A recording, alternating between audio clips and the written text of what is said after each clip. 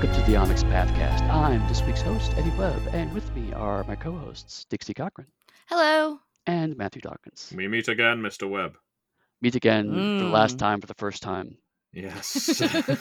But hopefully, never again. So, we got to talking as a group. Did we? We did, the three of us. This feels ominous now. And but based on what we were discussing before we started recording. Sorry, audience, your performance is not up to speed. We're sorry to say that we have to let you go, audience. You've not been hitting the targets we've been setting for you. Right, our arbitrary listener metrics have not been as much as we'd like. Yeah, what you need to know is we're the kind of business that tracks performance, and that means you need to be sat at your desk for a certain amount of time per day. We are, of course, going to keep track of how often you go to the toilet, because it would be stupid not to. You could be doing anything in there, and frankly, we want to know about it. You're doing drugs for all we know. Well, that's what I meant. While listening to the podcast. Oh, well, if you're listening to the podcast in the toilets when you should be doing work, then I say all power to you. Have a promotion. You are a member of the Onyx Path Elite. You are now senior listener. Congratulations. Yes. Not senior listener. That's another guy. No. We're trying to plan out what we're going to talk about, and we weirdly had gotten spoiled because for the past year our topics have been pretty straightforward. Okay, this month we're talking about this game. What can we talk about in this game? And then obviously the past couple episodes have been lots of let's talk about the upcoming Kickstarter with Pugmire, and then let's talk with Rich about what games are coming up. And we realized we haven't really in well over a year had an episode aside from Breedmas, which I don't count, where we just kind of talk about our connection to gaming. Yeah. Right? Because one thing that we like to do on this podcast is this is never going to be a super polished, professional, corporate podcast, partially because we're no good at it. Are you saying that I don't edit this well? I think I polish this podcast really nicely every week. Damn it, yeah. I don't know if I call that damning praise, just damnation from Eddie. Abort! Well, now that we know what you really think of us as a co-host, Eddie, how's your other podcast that you run with Chris? There's even less editing in that one. Don't worry. Do not be threatened by that podcast. Last I checked, we have 12 listeners. So don't. But however, if you're curious to check out Genreless with me and Chris Spivey, feel free to do so. He has to get that plug in, doesn't he? Wow. Next, he'll be telling us how he worked on the Toon RPG. But no, I mean the Futurama mobile game. I know what Eddie Webb's like. Yeah. Well, to be fair, I did work on the Futurama mobile game, although you can't get it anymore. So, there's that. It's no longer available. It's a collector's item. Somehow, I mean, it's digital only. So if you can collect it, I guess you saved it on your iPad that didn't. I've got an NFT of the Futurama mobile. Oh God! Yeah, you invoked NFTs. But no, the podcast has always been about the three of us, right? It's we have guests on, we talk about stuff, and we talk about stuff that we work on because we work on Onyx Path. But at the end of the day, it's also about what we like to talk about, and we all work in games, and so naturally, the things that we consume as gamers are going to influence us, whether consciously or subconsciously. And not just talking about tabletop role-playing games, board games, card games, mobile games like Futurama, video games, what have you. These are all things that kind of seep into our heads. So I thought it would be good to kind of, take a rare opportunity to have an entire episode that's going to be rambling. Because again, Breedmas, even though it was technically off topic, we still had an agenda, which was we have to follow the movie and comment on it. Well, that was a challenge, wasn't it? Yeah, I didn't follow the movie at all. I screwed that agenda up. I had to write. If anyone here listening is on the Onyx Path Discord, I did write up a summary a couple of weeks after the Breedmas episode, and I'm not sure it helped. I think I was actually more confused after you wrote it. Right? Yeah. Still got a great deal of admiration for that man, He's an auteur. I'm trying to pull it up now because I actually want to see if I can read. Okay, here we go. So, the synopsis for the Breedmas episode. Breen and Breen 2 were abducted by aliens as children from stock footage and then returned to Earth to do good things as superpowered humanoids. That's accurate. Breen does good things, Breen 2 does bad things and loses his superpowers. He also wears a fake beard. Yes. Breen protects American soldiers, pets hawks or maybe eagles, and blows up factories and can jump really high with some terrible special effects. Yeah, I wasn't sure I couldn't remember what bird of prey he was petting. I don't think even he knows. Okay. Yeah, Well, it was a blue screen he was petting. I think it was a hawk of some sort. I think it was a hawk. Falcon. Yeah, it could have been a falcon. Sure.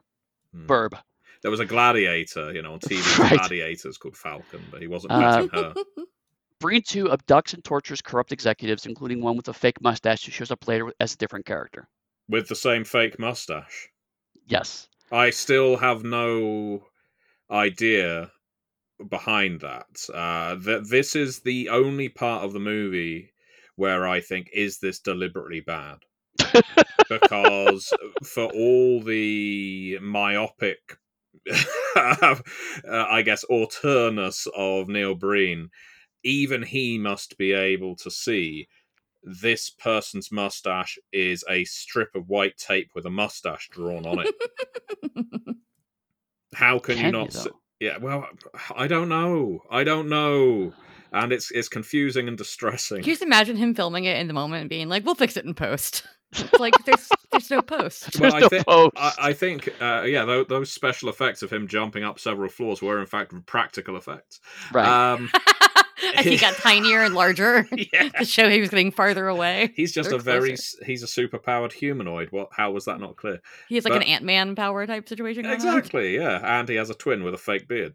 Anyway, so an alien pimp named Kizix with a distorted voice, 3 cat sculptures, and a bowl full of diamonds wants something, but it's never clear what. I have put Kuzix in the world below, but that character. Oh my may God, be you have. abstracted. You don't want to get sued by the mighty Neil Breen Empire. Well, that's the problem, isn't it? I don't think we've got the OGL to worry about. I think it's Neil Breen who's really going to be breathing down our necks. No, it would be the NBL, the Neil Breen license. Ah, okay. Well, that probably exists with all the Written by acronyms in Neil his Breen, credits. edited by Neil Breen, Yes. distributed by Neil Licensed Breen. by Neil Breen. Legal advice by Neil Breen. The Neil Breen RPG will use the OGL, Oh my God. subvert it. I'd Let like to see everyone sue each other. Hasbro take him to court. Anyway, he appears 3 times, portrayed by 2 different actors. His role seems irrelevant to the quote-unquote plot, but according to Wikipedia, he's in charge of the evil corporation. This raises the question of whether Kizix is one of the aliens who abducted Breen and Breen to his children, and if so, why he's now serving corrupt ends. Yeah, I thought that was the biggest open goal, a plot hole, if you like. Yes, In this- that was the plot hole. Well, that was the only part I had to go to Wikipedia to look up, because when we got to the end of Twisted Pair, I still didn't know what purpose the alien was serving. I gathered that Breen's wife was in league with, I guess, the evil globalists, or whatever the hell it was, the bankers and the politicians. But I didn't know how the alien played into that. According to the Wikipedia summary, the alien was behind the sort of NWO that existed in the Breenaverse. So there you go. I've checked out like I did during the movie. I don't know what's Mm. happening. It was somehow about AI at the end. Oh yes, I had forgotten about that. So, I mean, to the point is that we made an attempt. An attempt was made to try to understand that movie. We failed, but still, there was a goal and a plan. Even if the plan failed, it still existed. It was what Christmas is all about. I think anyone who didn't watch Twisted Pair on Christmas Day was missing out on the spirit of the season. What Spirit of better Remus. gift? Yes, what better gift could you deliver your family than making them sit down and watch Twisted Pair? Oh no. Make being the operative word here, I think. Which still sounds like testicular torture. There's no way around it for me. I hear Twisted Pair, I think, sports injury. It's a lot. Yeah. So, in the spirit of nothing we just said, let's talk about games that have interested us. We've been playing, we've been working on, we've been running, whatever. Matthew, why don't you start? Because I know you actually run a lot of games through your Patreon. Boy, do I. No, I do. Why are you asking yourself? You know the answer. Do I? I do.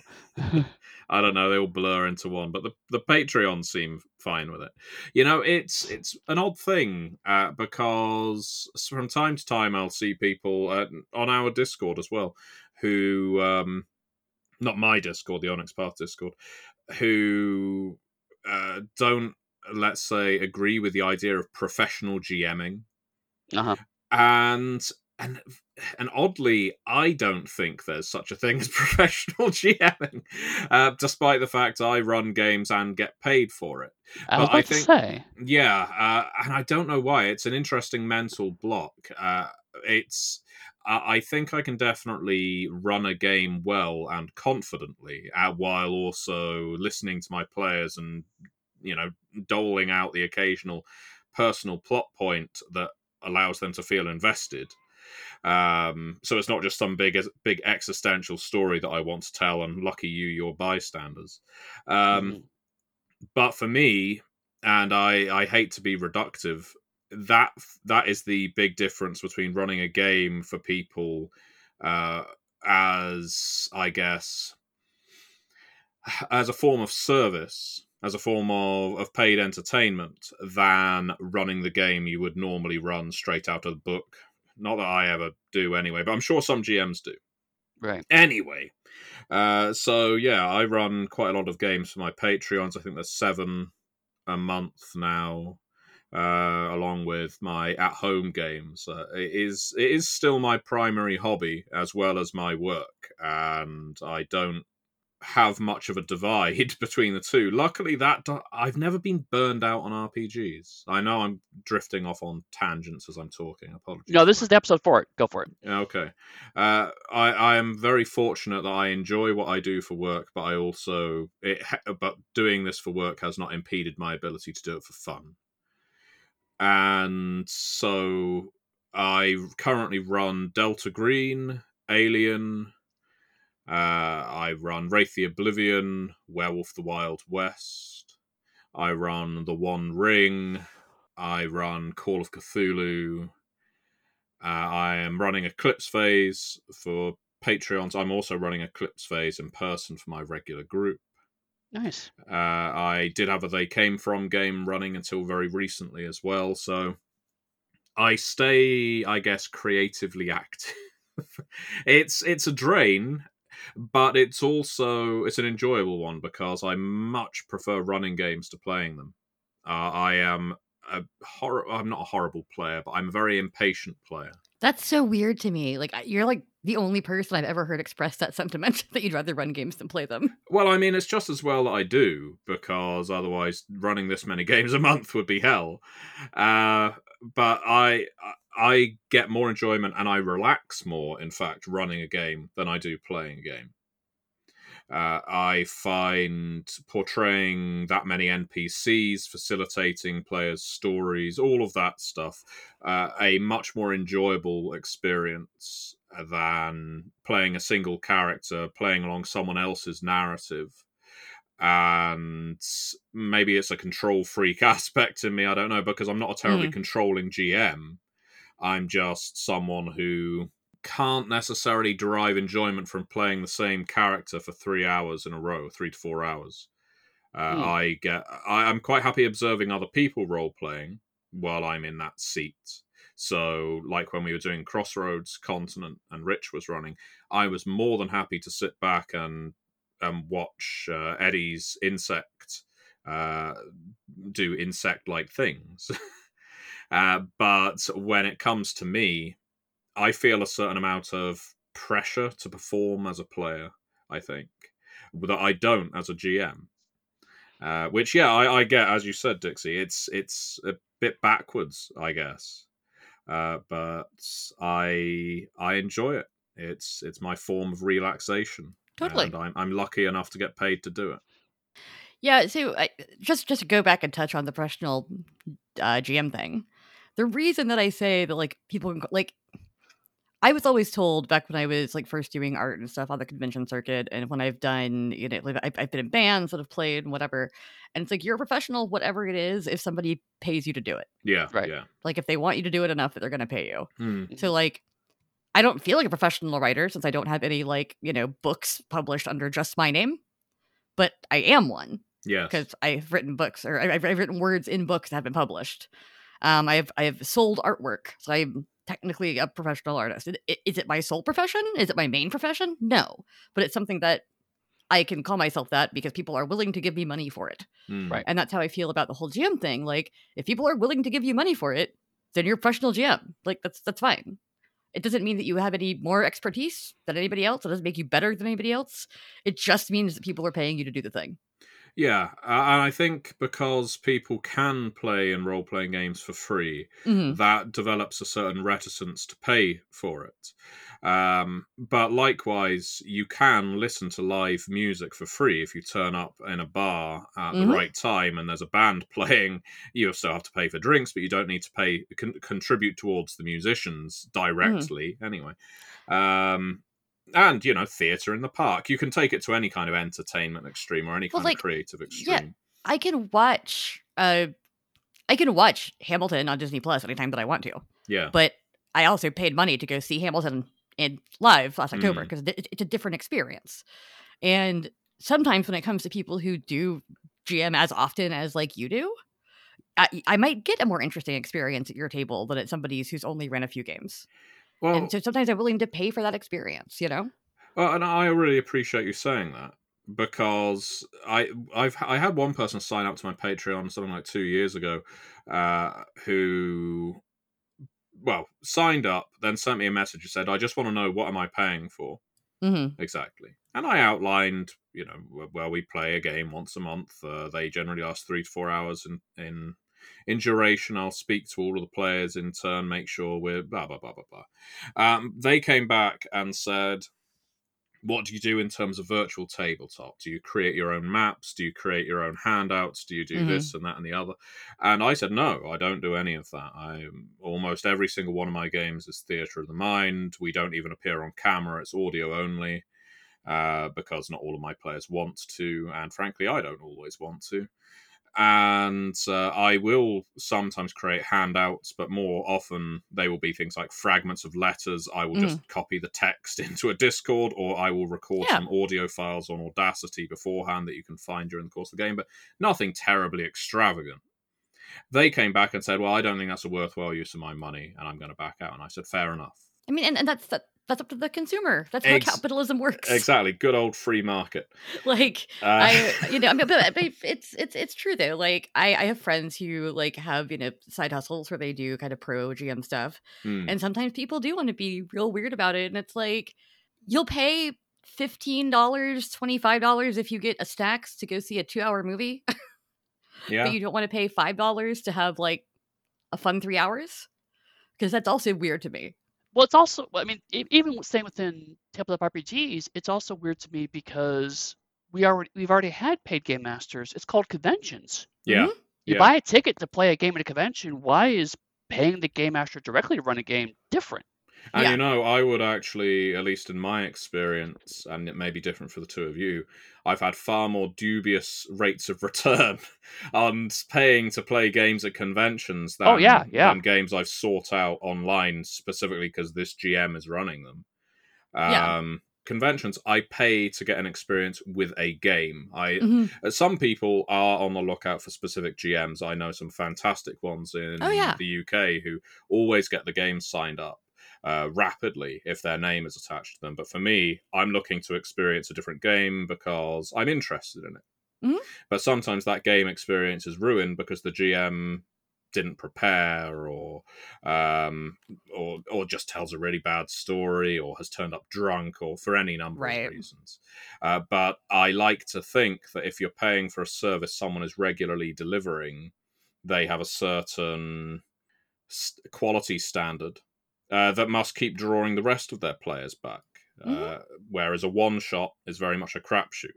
Right, exactly. And I mean, like I said, it's one of those things too, like no one's forcing people to pay money. Like, it's not like you're saying like, you must give me money to play games. Like, if you want to play games, yeah, sure. Maybe you need to throw a little bit of money, but like, it's your time. We're over here, pushing for $15 an hour minimum wage US wide, and like, they don't want you to have that for work you're doing, because even if it's fun, it's work. Like, we've talked about that before, even about making RPGs, right?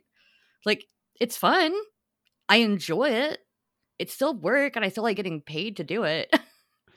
Oh yeah, I mean, and I think running for work is actually different. Like, I loved running the Anima thing with you and the Polyhedron crew, right? That was fun. It was a lot of fun. I really enjoyed doing it.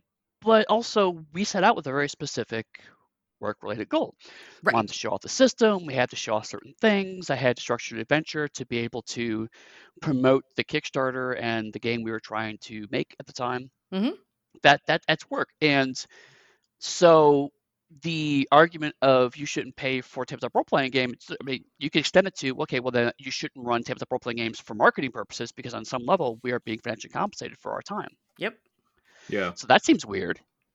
Yeah, no, this is one of those issues that, like, I find this a lot in, nerd spaces in general, where people come down really hard on one side or the other half the time. And then it's like, there's a lot of nuance there that just doesn't get explored. Right. Because, like, if you don't like paid tabletop games, don't play them. Yeah, and absolutely. If you want to charge your games, then charge for them.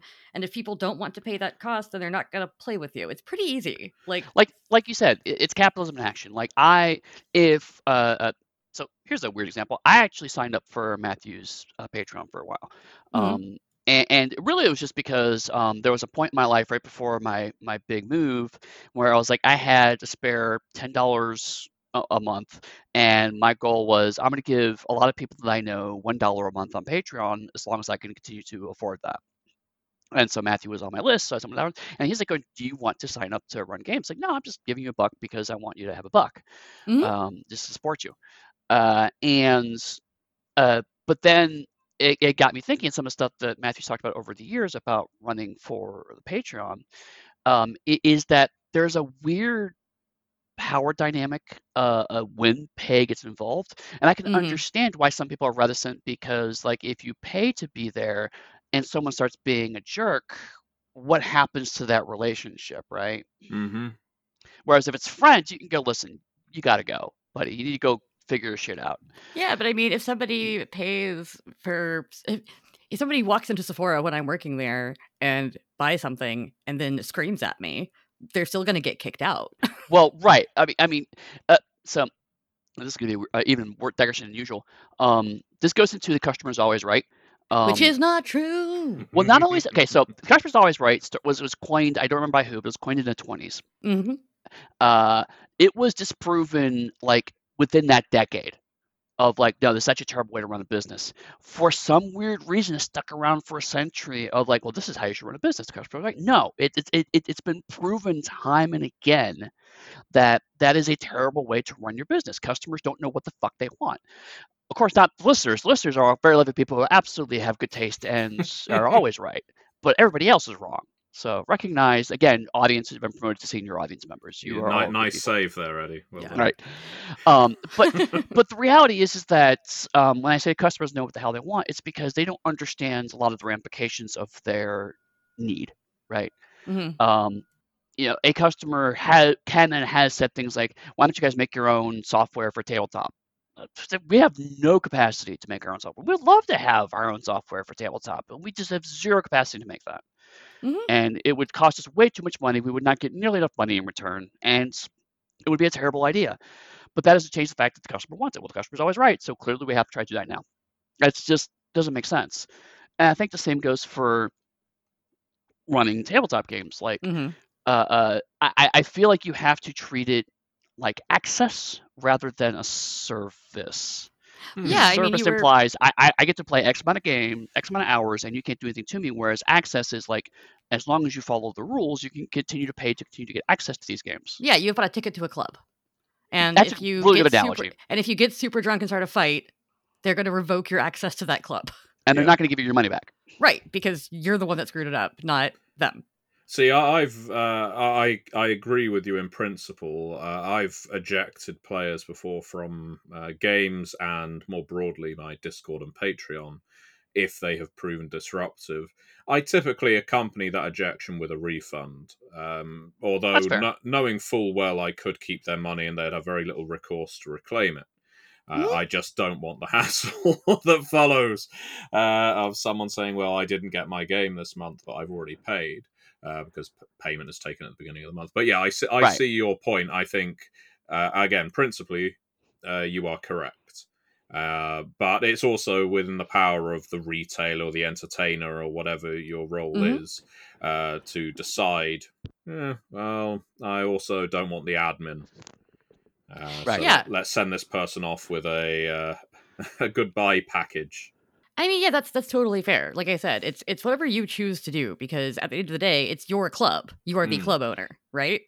So if you would rather be like, okay, here's your $5, $10, whatever back, don't come back here. That's also fine. It's truly up to you.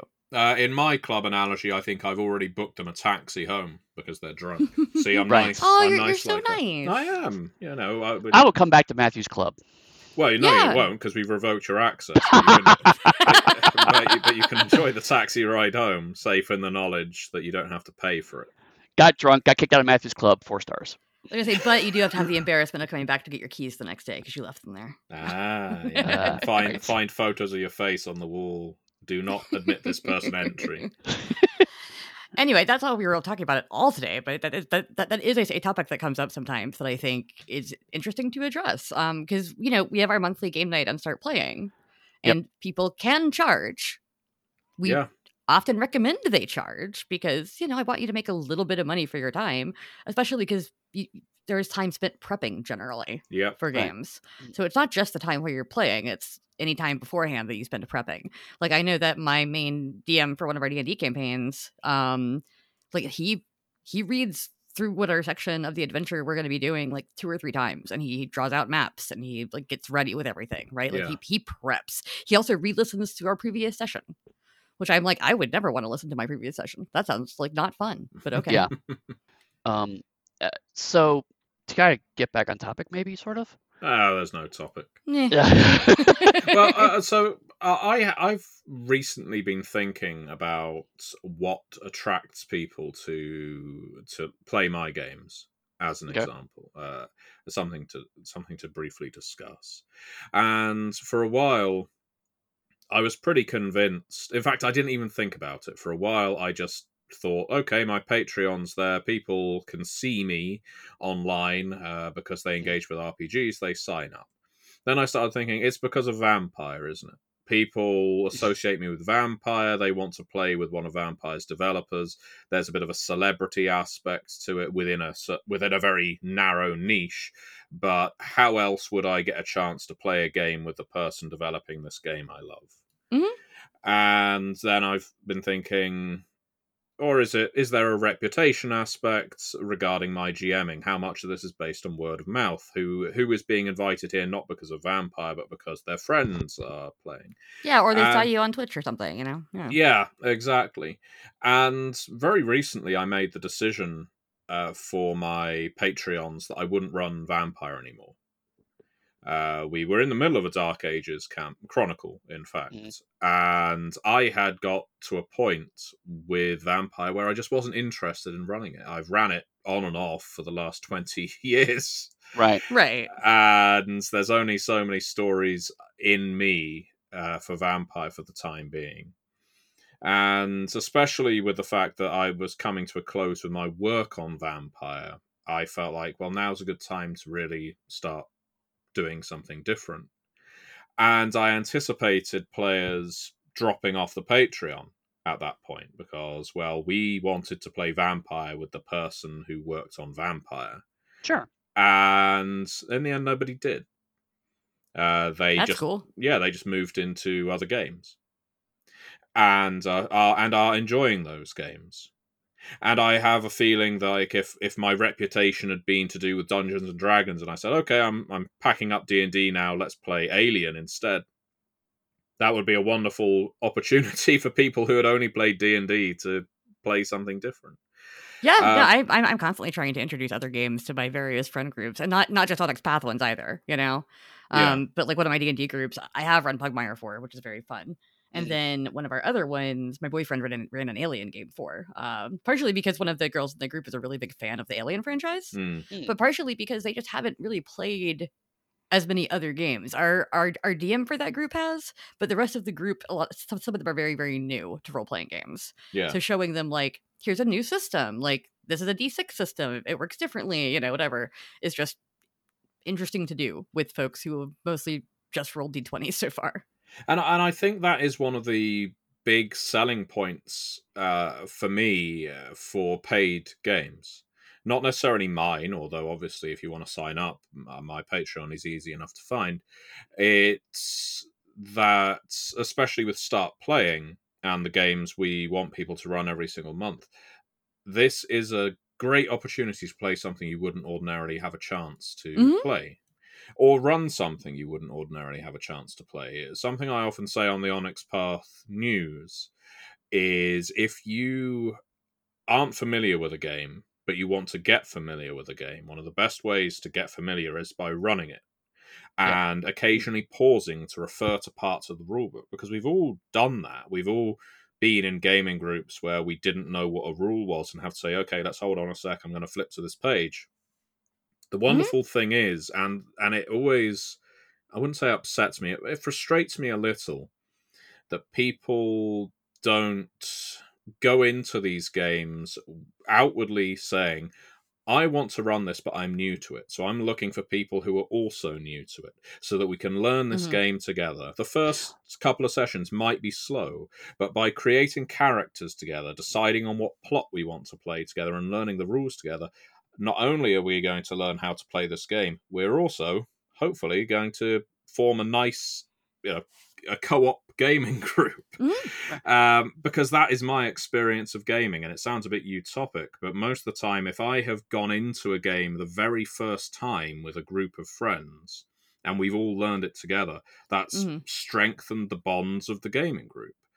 I also think, I mean, you can even do, like, I've played in a couple games where the game master didn't know the game, but some of the players did. Yeah. And as long as you set ground rules, I think that can also be. Here's actually a good example. Is I played in a couple of Pugmire games, and one of the game masters was my roommate, who's like, "It's fucking Eddie, I don't care." But another one of them was apparently really nervous about running the game I was playing in, and I was like, "So here's what we'll do. I'm not going to correct you or tell you you're wrong at any point in time unless you ask me. If you ask me a question, I'll happily answer it. And I'm happy to answer it privately in front of the whole group, however you're comfortable with. But I'm not here to judge you and tell you you're doing Pugmire wrong. I'm here to play in a game that you are running." And that seemed to ease the burden off. And they did ask a few questions I was able to answer and give context for, and people were really appreciative of that. So, I mean, it doesn't have to be the game master is the most knowledgeable about the game at all. I'm completely with you, Matthew. People don't play board games like that. People don't play card games like that. I certainly don't research a video game before I start playing it. I just dive in and start trying stuff. Sometimes, that's fair. I mean, it depends on how much I'm spending on the video game. That is fair. It's like there are some games where it's like, okay, this is $80. Do I really want it? Let me do a lot of research on it. But there certainly have been games where Dixie would be like, "Hey, you like this?" And I see it on sale and I just buy it and start playing it. No, same, yeah. In fact, just recently I was playing Dark Deity, which is the dullest name for a video game I've ever heard. But I picked up a bundle. There was a strategy bundle on Humble Bundle. And I had got my Steam Deck, and so I was looking for something to play, kind of just to kill some time. And it is one of those that was like verified for Steam Deck. I'm like, yeah, sure, why not? I don't even know what this game's about. And it's like, oh, it's a Fire Emblem clone. It was basically an homage to the Fire Emblem franchise, and particularly not the Three Houses one, but the era before that, where it's all on a 2D map and all that stuff. I actually went and looked at it because you had mentioned it, and then I didn't get it because I don't like that kind of pixely artwork. Right. I would rather just replay Three Houses. Right, or the new one that just came out, which I don't have yet. Yeah. which I have also been, again, researching because I'm debating if I want to get it or not. I just really liked Three Houses. And so I'm like, is it going to be Three Houses? I don't know. I hope so. Right, and it's not, so very disappointed. But I mean, I really enjoyed that. There have been times at conventions where I've been like, I've got 3 hours to kill. Let me sit down, and I ended up at Save Against Fear, for example. This was back when we were still doing in-person Save Against Fear, so like 2017, 2018. But someone's like, hey, you got time to kill? I was like, yeah, sure. So I sat down and I played this game. I sadly do not remember the name, and I don't even know if it came out because it was a playtest.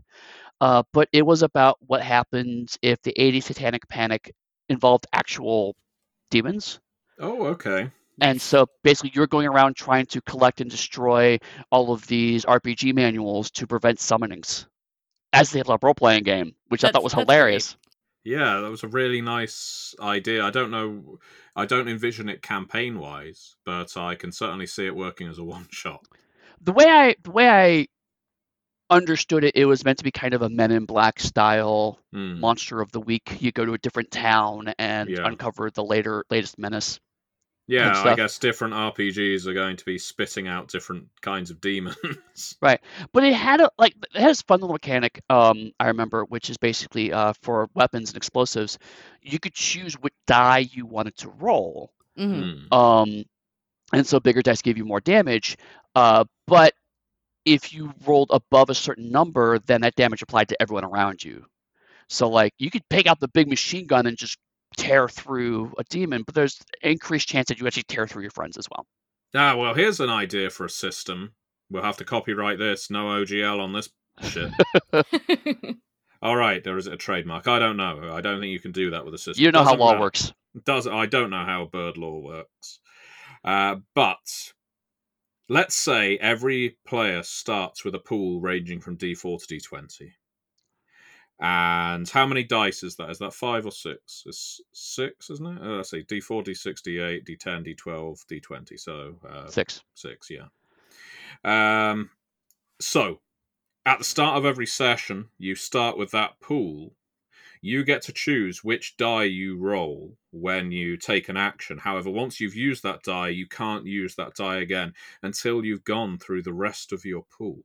So that means you can assign a low die to something you don't care too much about, and reserve your D20 for something that's really important. Alternatively, you might go all in at the beginning, knowing that later on in the game you're going to be struggling because you've only got a D6 and a D4 left. Mm-hmm. But once you burn through that pool and through certain special actions and various things that can happen in the game, you might occasionally be able to replenish that pool. So there we go. Let's put a stamp on that. I think that'll be the next big system. We'll call it the Spectrum system. I think there's a system called the Spectrum system. Well, this is the new one. We're calling it Spectrum 2.0. We'll misspell Spectrum. We'll put a K in it instead of a C. And instead of an E, it will be a 3. But it is kind of neat because a function which you have is like a hand of dice, right? Yeah. It's like a hand of cards, but yep. Yeah. And then you have to play through all of your dice before you can redraw your hand, as it were. Mm-hmm. Yeah. And as somebody who plays a lot of like card battler type games, it sounds really interesting. Yeah, there you go. Actually, what kind of card battlers have you been playing recently? I just actually, so there's, of course, the Steam sale happened over the winter, so I managed to pick up like 8 games because I tend to use the Steam sales to buy like a bunch of little indie games rather than like a big AAA one. Mm-hmm. Although next time the Steam sale comes around, I'm probably going to try to snag Persona 5 Royal because I've never played Persona 5. Oh yeah, I have it wishlisted and I keep going. Maybe not. Like $60. Yeah. I just played through a game called Lost in Random. Okay. Where it's like a kind of, it almost looks like Night Before Christmassy, like kind of just weird characters. Mm-hmm. And you play as a girl whose sister got taken away, and you live in this kingdom where everything's decided by dice, and you have a magic die, and you throw the dice, and that gives you an amount of points you can spend to pay for cards you can play to attack. It's a really interesting mechanic, but also the story is just charming. Like it's just a really fun little story. If it reminds me of anything, like I said, it's Coraline, it's Mirror Mask, it's a little bit Nightmare Before Christmas, a little like Corpse Bridey, like it's that feeling, you know. Isn't that the one where the dice are also characters? There is a game where dice are actual characters. Right. That's called Dicey Dungeon. Okay, that's maybe what they Lost at Random, there is a die who is a character, and he is your companion because the evil queen has outlawed dice so that only she can make decisions. Okay. And you're divided into 6 cities of people, essentially, based on the 6 numbers on the dice. Right. So you start off in one town, and then you're fighting your way up to Sixtopia, so you can defeat the evil queen. It was a really cute little game. Like, it didn't take that long to play. Let me look at it. 13.7 hours to beat it. That's not bad. But it was also only like $7 or $8. And it was fun. I had a good time. It was cute. It was well voiced. Definitely something that like I just kept seeing and it looked intriguing. So when it was super cheap, I just bought it. So I'm doing that. That's the main one I've done recently. I'm trying to look at my freaking Steam right now. While you're looking through, indie game that grabbed your attention. Actually, that reminds me. I picked up again. I was on a strategy kick, and I picked up Wintermore Tactics Club. Okay. Which is kind of in the vein of the game I was talking about earlier. It's set in the 80s, and basically you are a high school club of people who are playing a D&D-like game. Mm-hmm. And the headmaster is like, okay, there can only be one club in the entire school, so all of the clubs have to have snowball fights to determine who's going to be the top club. Sounds like a logical means of sorting out the winners from the losers. Sure, really. I mean, why no one has thought of this before is beyond me, obviously. I love that. So you play short tactical battles in this D&D world, and then you then learn those skills and adapt them to the snowball battles you have to have. And so it's interesting because, like, again, it's kind of early 80s aesthetic. Mm-hmm. And there are it's not card based, but it is point based, but you still choose kind of which powers you want to use when. And then you are fighting clubs like the Equestrian Club, who actually, in a previous regime, all horses were outlawed, so they were trying to privately build a new horse in the gym to be able to continue on their goal of being the Equestrian Club. They're building a horse. Right, they're building a horse. Not a vaulting horse. Or the mystery psychics, who are, one of the mysteries is why they're all psychic. It's just ludicrous nonsense. I like it. This appeals to me. Mm-hmm. It's actually quite fun. Again, it's another one's like 15 hours, and if you're in it's not a hard strategy game. If you understand the basics of most strategy RPGs, you'll probably get along pretty well on this. Yeah. So this is not a card battler, but the other game that I played over the holiday break that really is stuck with me to the point where I'm probably going to play it again soon is Pentiment. Yes. You were telling me about Pentiment. Yeah. Dark Ages Disco Elysium, which is underselling Pentiment. Well, it's really it's 16th century murder mystery Bavaria. It's all done in the style of an illuminated manuscript. Uh-huh. Choices matter. It is largely just a visual novel. Like that's why I compare it to Disco Elysium, because you're walking around talking to people and making choices. There's no like action gameplay, but the story is phenomenal. Yeah, it is incredibly well researched because the gentleman from Obsidian who developed it is just a medieval history nerd. So it's really well researched. They actually got like one of the foremost experts on illuminated manuscripts to consult on it. Wow. And it takes place over the course of 3 acts. I don't want to give too much away past that, but you play as a young artist named Andreas, and you are there hanging out in the Abbey, working on your art and stuff, and shit goes down. Because it was a tumultuous time in Bavaria in the 16th century. Because this is when, like, the Holy Roman Empire is starting to lose its grip on everything. But if you're a history fan, if you like games that have really cool artwork, if you like games where choices matter, and games that have replay value, because one thing that I like about Pentiment is that for the various mysteries you're solving, there's actually no right answer. It's just whatever you choose in your playthrough. Yeah. So it's a kind of ambiguous game, which I enjoy. But I love that game. Like, I want to play it again soon. It was really, really good. I think this may sound like an odd piece of praise, but we are very blessed right now in the gaming community to have games where people well schooled in political theory in the form of Disco Elysium and history, specifically in a certain part of the world, but who knows how broad their historical knowledge goes, are translating their enthusiasm and creativity into games. Yeah. Because it's so easy to make both subject matters entirely dry and inaccessible. But now there are going to be people coming to games like these who have absolutely no normal interest in these subject matters, and they will be learning about them through gameplay, through visual novels, if you want to look at them like that, through role-playing games, if you want to look at them like that. And I think that's what TTRPGs can be really good for as well. They don't have to be. It doesn't have to be an objective, and I'd almost say that when it is the objective, it often misfires. But if you can sort of layer in your enthusiasm for a subject matter into a game so that the people playing it learn something a little, then I think you've done some good work. Yeah. That reminds me.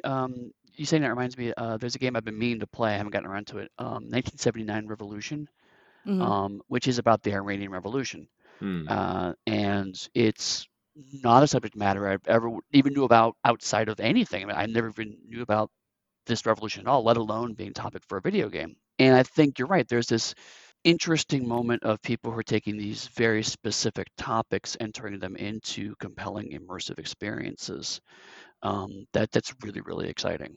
Yeah, it used to be in tabletop RPGs. It used to very much be the purview of very slim indie RPGs. Well, that's not true. GURPS always had a very, I guess, keen approach to releasing source books about specific periods and trying to make them interesting. But they only really became, I guess, in vogue with games like Dog Eat Dog and Grey Ranks and such like. You know, they were still quite fringe concerns, but you could go to those games and play them and feel like you'd learned something. But at the same time, when I'm obviously a big fan of Eclipse Phase.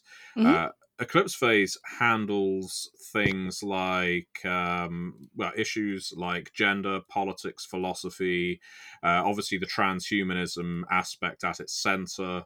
It's got a very hard sci-fi angle to it as well. So incredibly well. It's one of these games that, to my mind, is rarely surpassed in how well it's written in a captivating way. Now, obviously, I aspire, and I know we all do, to make our own games like that. And I think in many cases we've managed it. But I can always single out Eclipse Phase as a game that you can just sit down and read and enjoy and learn something while you're doing it. It's certainly not a lightweight RPG, but it handles its girth well. Wow. Yeah, definitely. Adam, put that on the cover. Eclipse Phase handles its girth well. But my project recently when it comes to gaming has been to play unplayed games in my library, because I am a horrible game hoarder. Where there'll be stuff on like Super Sale, and I'm like, that looks cool, and I just never install it. Same. So I'm going through the unplayed category on mine. Now, granted, it is way larger than it should be because my boyfriend and I finally did the family sharing thing. So I've also got all of his fucking games in here, and some of them I'm not going to play.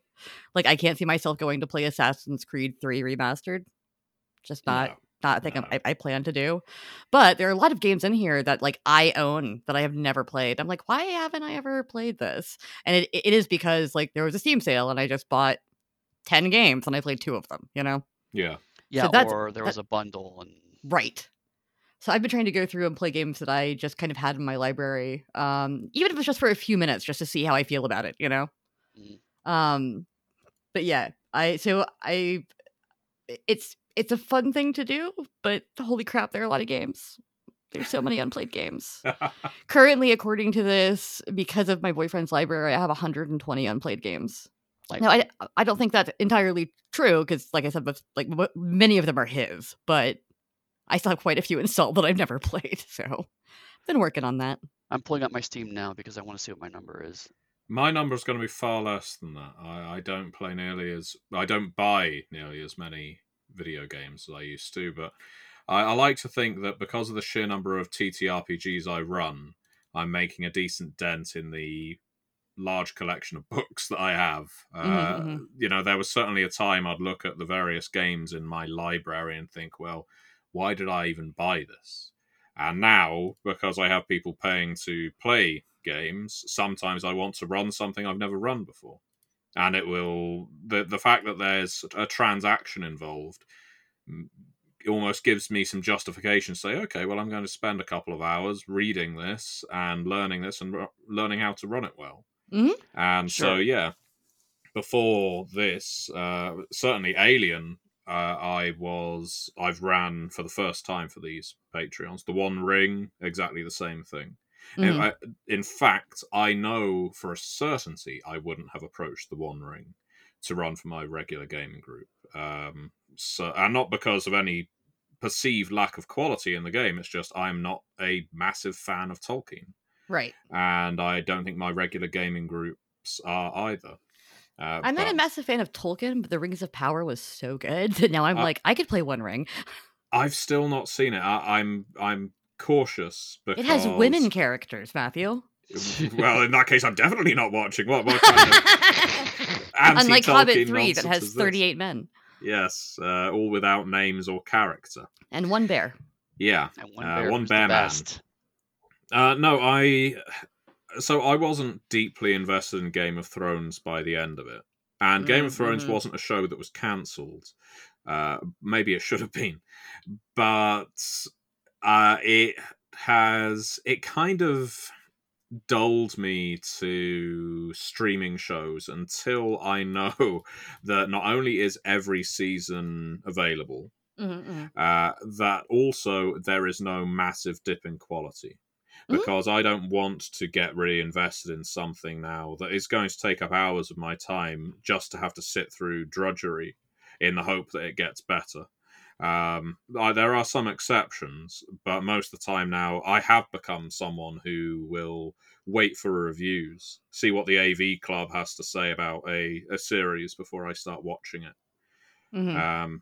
Instead of taking the risk myself. I still make exceptions for my South Korean and Japanese dramas. I'll still, because no one else reviews the damn things. So I will occasionally watch them, and I'll let you two know how bad they are. Which I appreciate. Save us the effort. Well, they're already starting on season 2, so Rings of Power will be here for a hot minute. It's also, I think, like the most expensive thing Prime's ever made. Yeah. And I thought it was the most expensive television show ever, or did I misread it might that? be. Yeah. All I can tell you is that the casting of Galadriel is perfect. Yeah, so I have heard. She's perfect. I read something like it was $1 million an episode or something ridiculous. Yeah, no, it's epic. Like it holds up to the Lord of the Rings movies, which is hard to do in a TV show, you know? But is it as good as the barrel ride in The Hobbit? I prefer it. Hot take from Dixie. It's a little, it's a bit darker in tone than that overall. Yeah. Breaking Martin Freeman's little heart. I love Martin Freeman. He's one of my favorite actors of all time, but not that movie. He was by no means the worst part of the Hobbit movies. Yeah. Oh, the other place that I have unplayed games is Epic Game Store because I get free games from them every week. Right. Oh yeah, that's a whole different thing. Speaking of which, Eddie. Yes. Have you played Game Deck? Game Deck. You're like the fourth person to recommend Game Deck to me. Because you're playing a detective solving mysteries in virtual worlds. It's a cyberpunk isometric detective game. I know. I'm only telling you this because it's free at Epic next week. Oh, well then, never mind. Okay. There we go. So as of January, 2 days from now, the definitive edition is free on Epic. I just looked it up. Something to play on the plane? Yeah, there we go. If you can play Epic games on your deck, I don't think you can. Oh. There is a way to sideload the launcher, but I've not tried it. Steam are going to be coming after you now.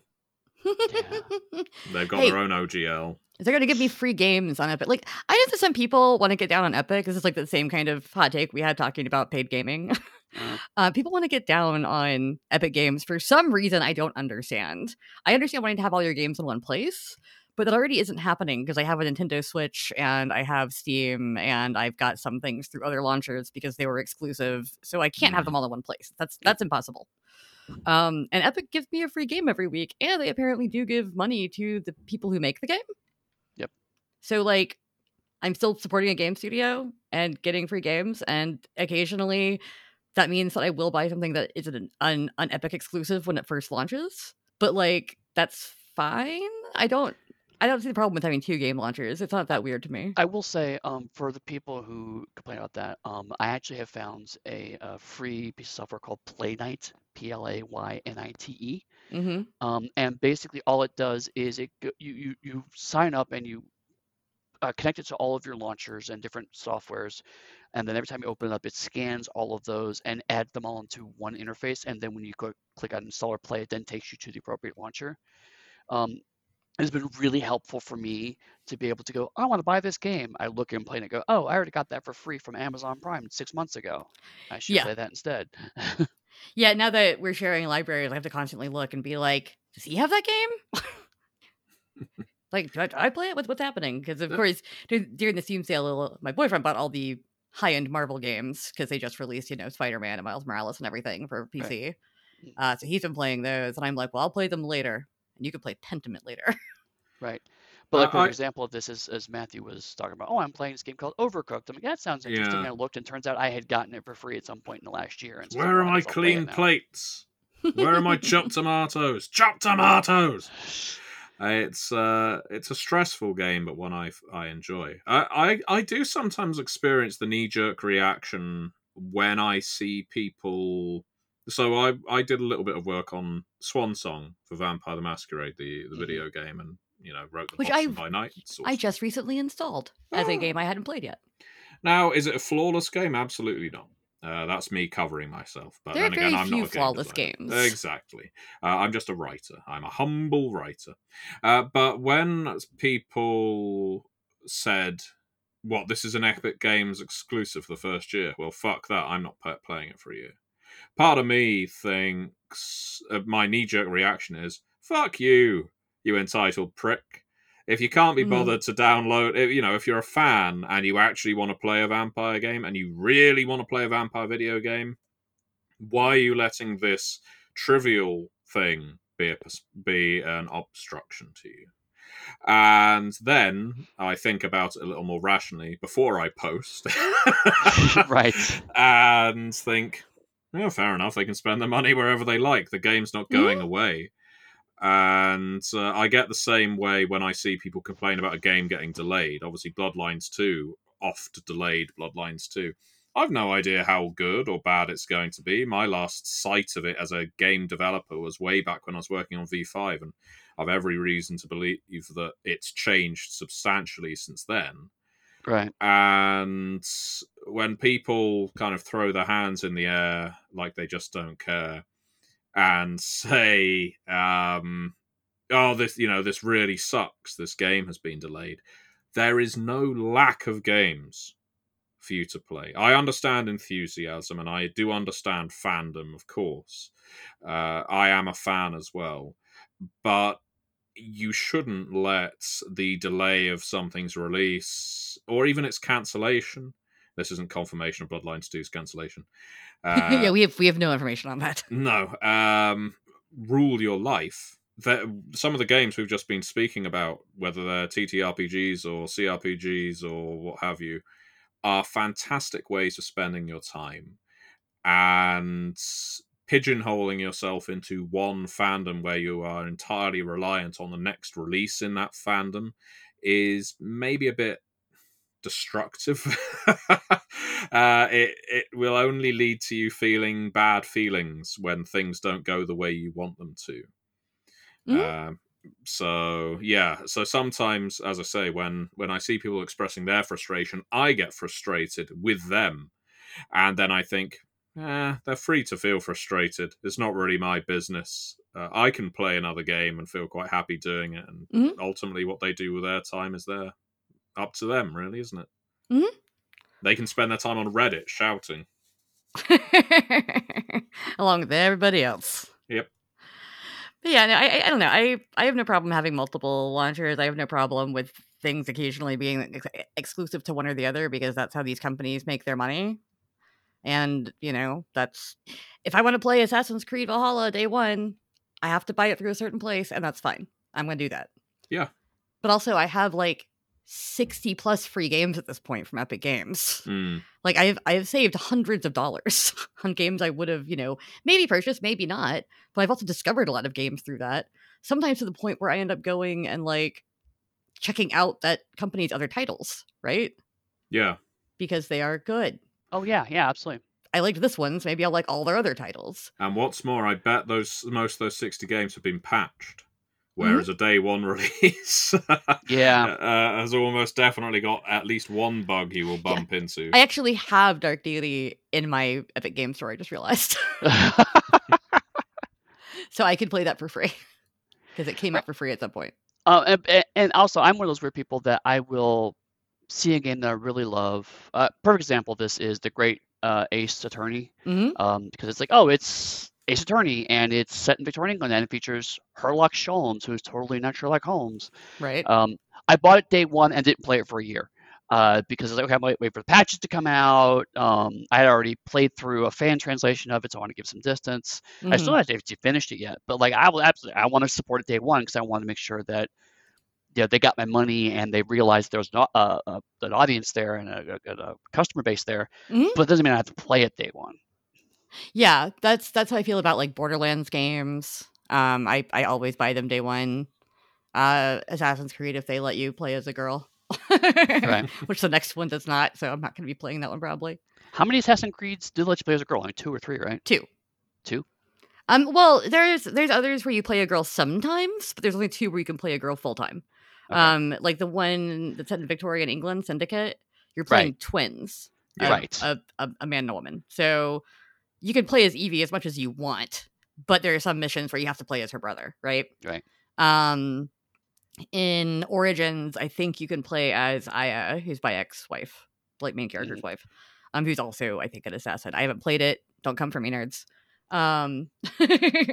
But in Valhalla and Odyssey, you can play all the way through as a woman.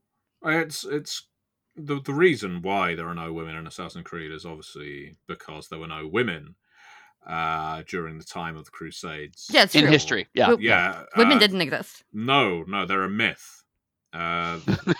Honestly, it's amazing that the human race that the human race survived as long as it did. Thank goodness for the Assassins and Templars, is what we have to say. Because if it wasn't for them, my house is on fire. No, it's because I invoked the words Assassins and Templars in the same sentence. One of them's coming for me now. So while Matthew burns down and escapes the assassins, I think we can call it there. Matthew, God. before you burn to death, please tell us where people can find you online. If they want me to burn to death, they don't have to contact me. They just have to wait.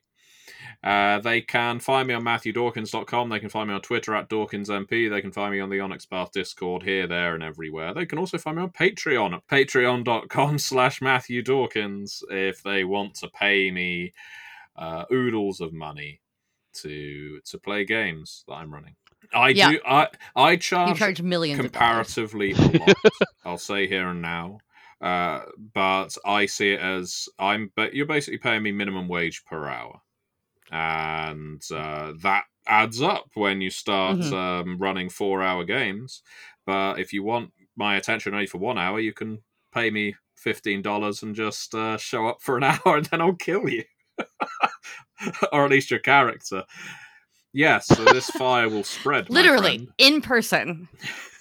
And Dixie, if Matthew needed help burying the corpses, where would they find you? You can find me anywhere if that's what you need. No. Also, you're the one who's going to be living near Matthew soon, so I can't help you. That's fair. But anyway, where do they find you online? If you're pretty much anywhere at Dixie Cyanide, you can find me on our Discord, hanging out, tweeting angrily about companies that I'm mad at.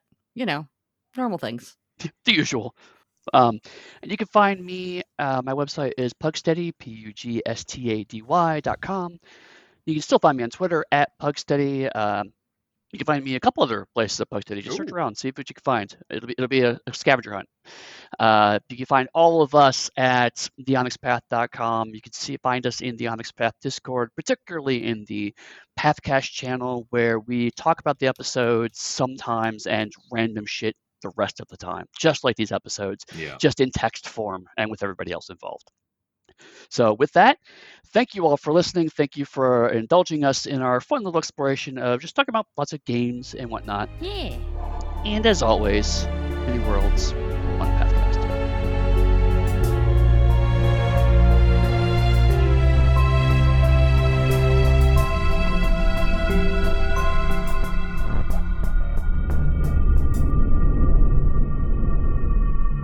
Let's see how well this has actually worked. I didn't think it would. It's not letting me hit stop. Oh no. Oh no. We have to do this all over again. It'll be a different discussion. I don't know. Hang on. Yeah, right. Okay. Just because this has worked in the past, I'm going to try to reload and see if the files are still here. Okay. It has happened in the past. Because I can't press any buttons right now.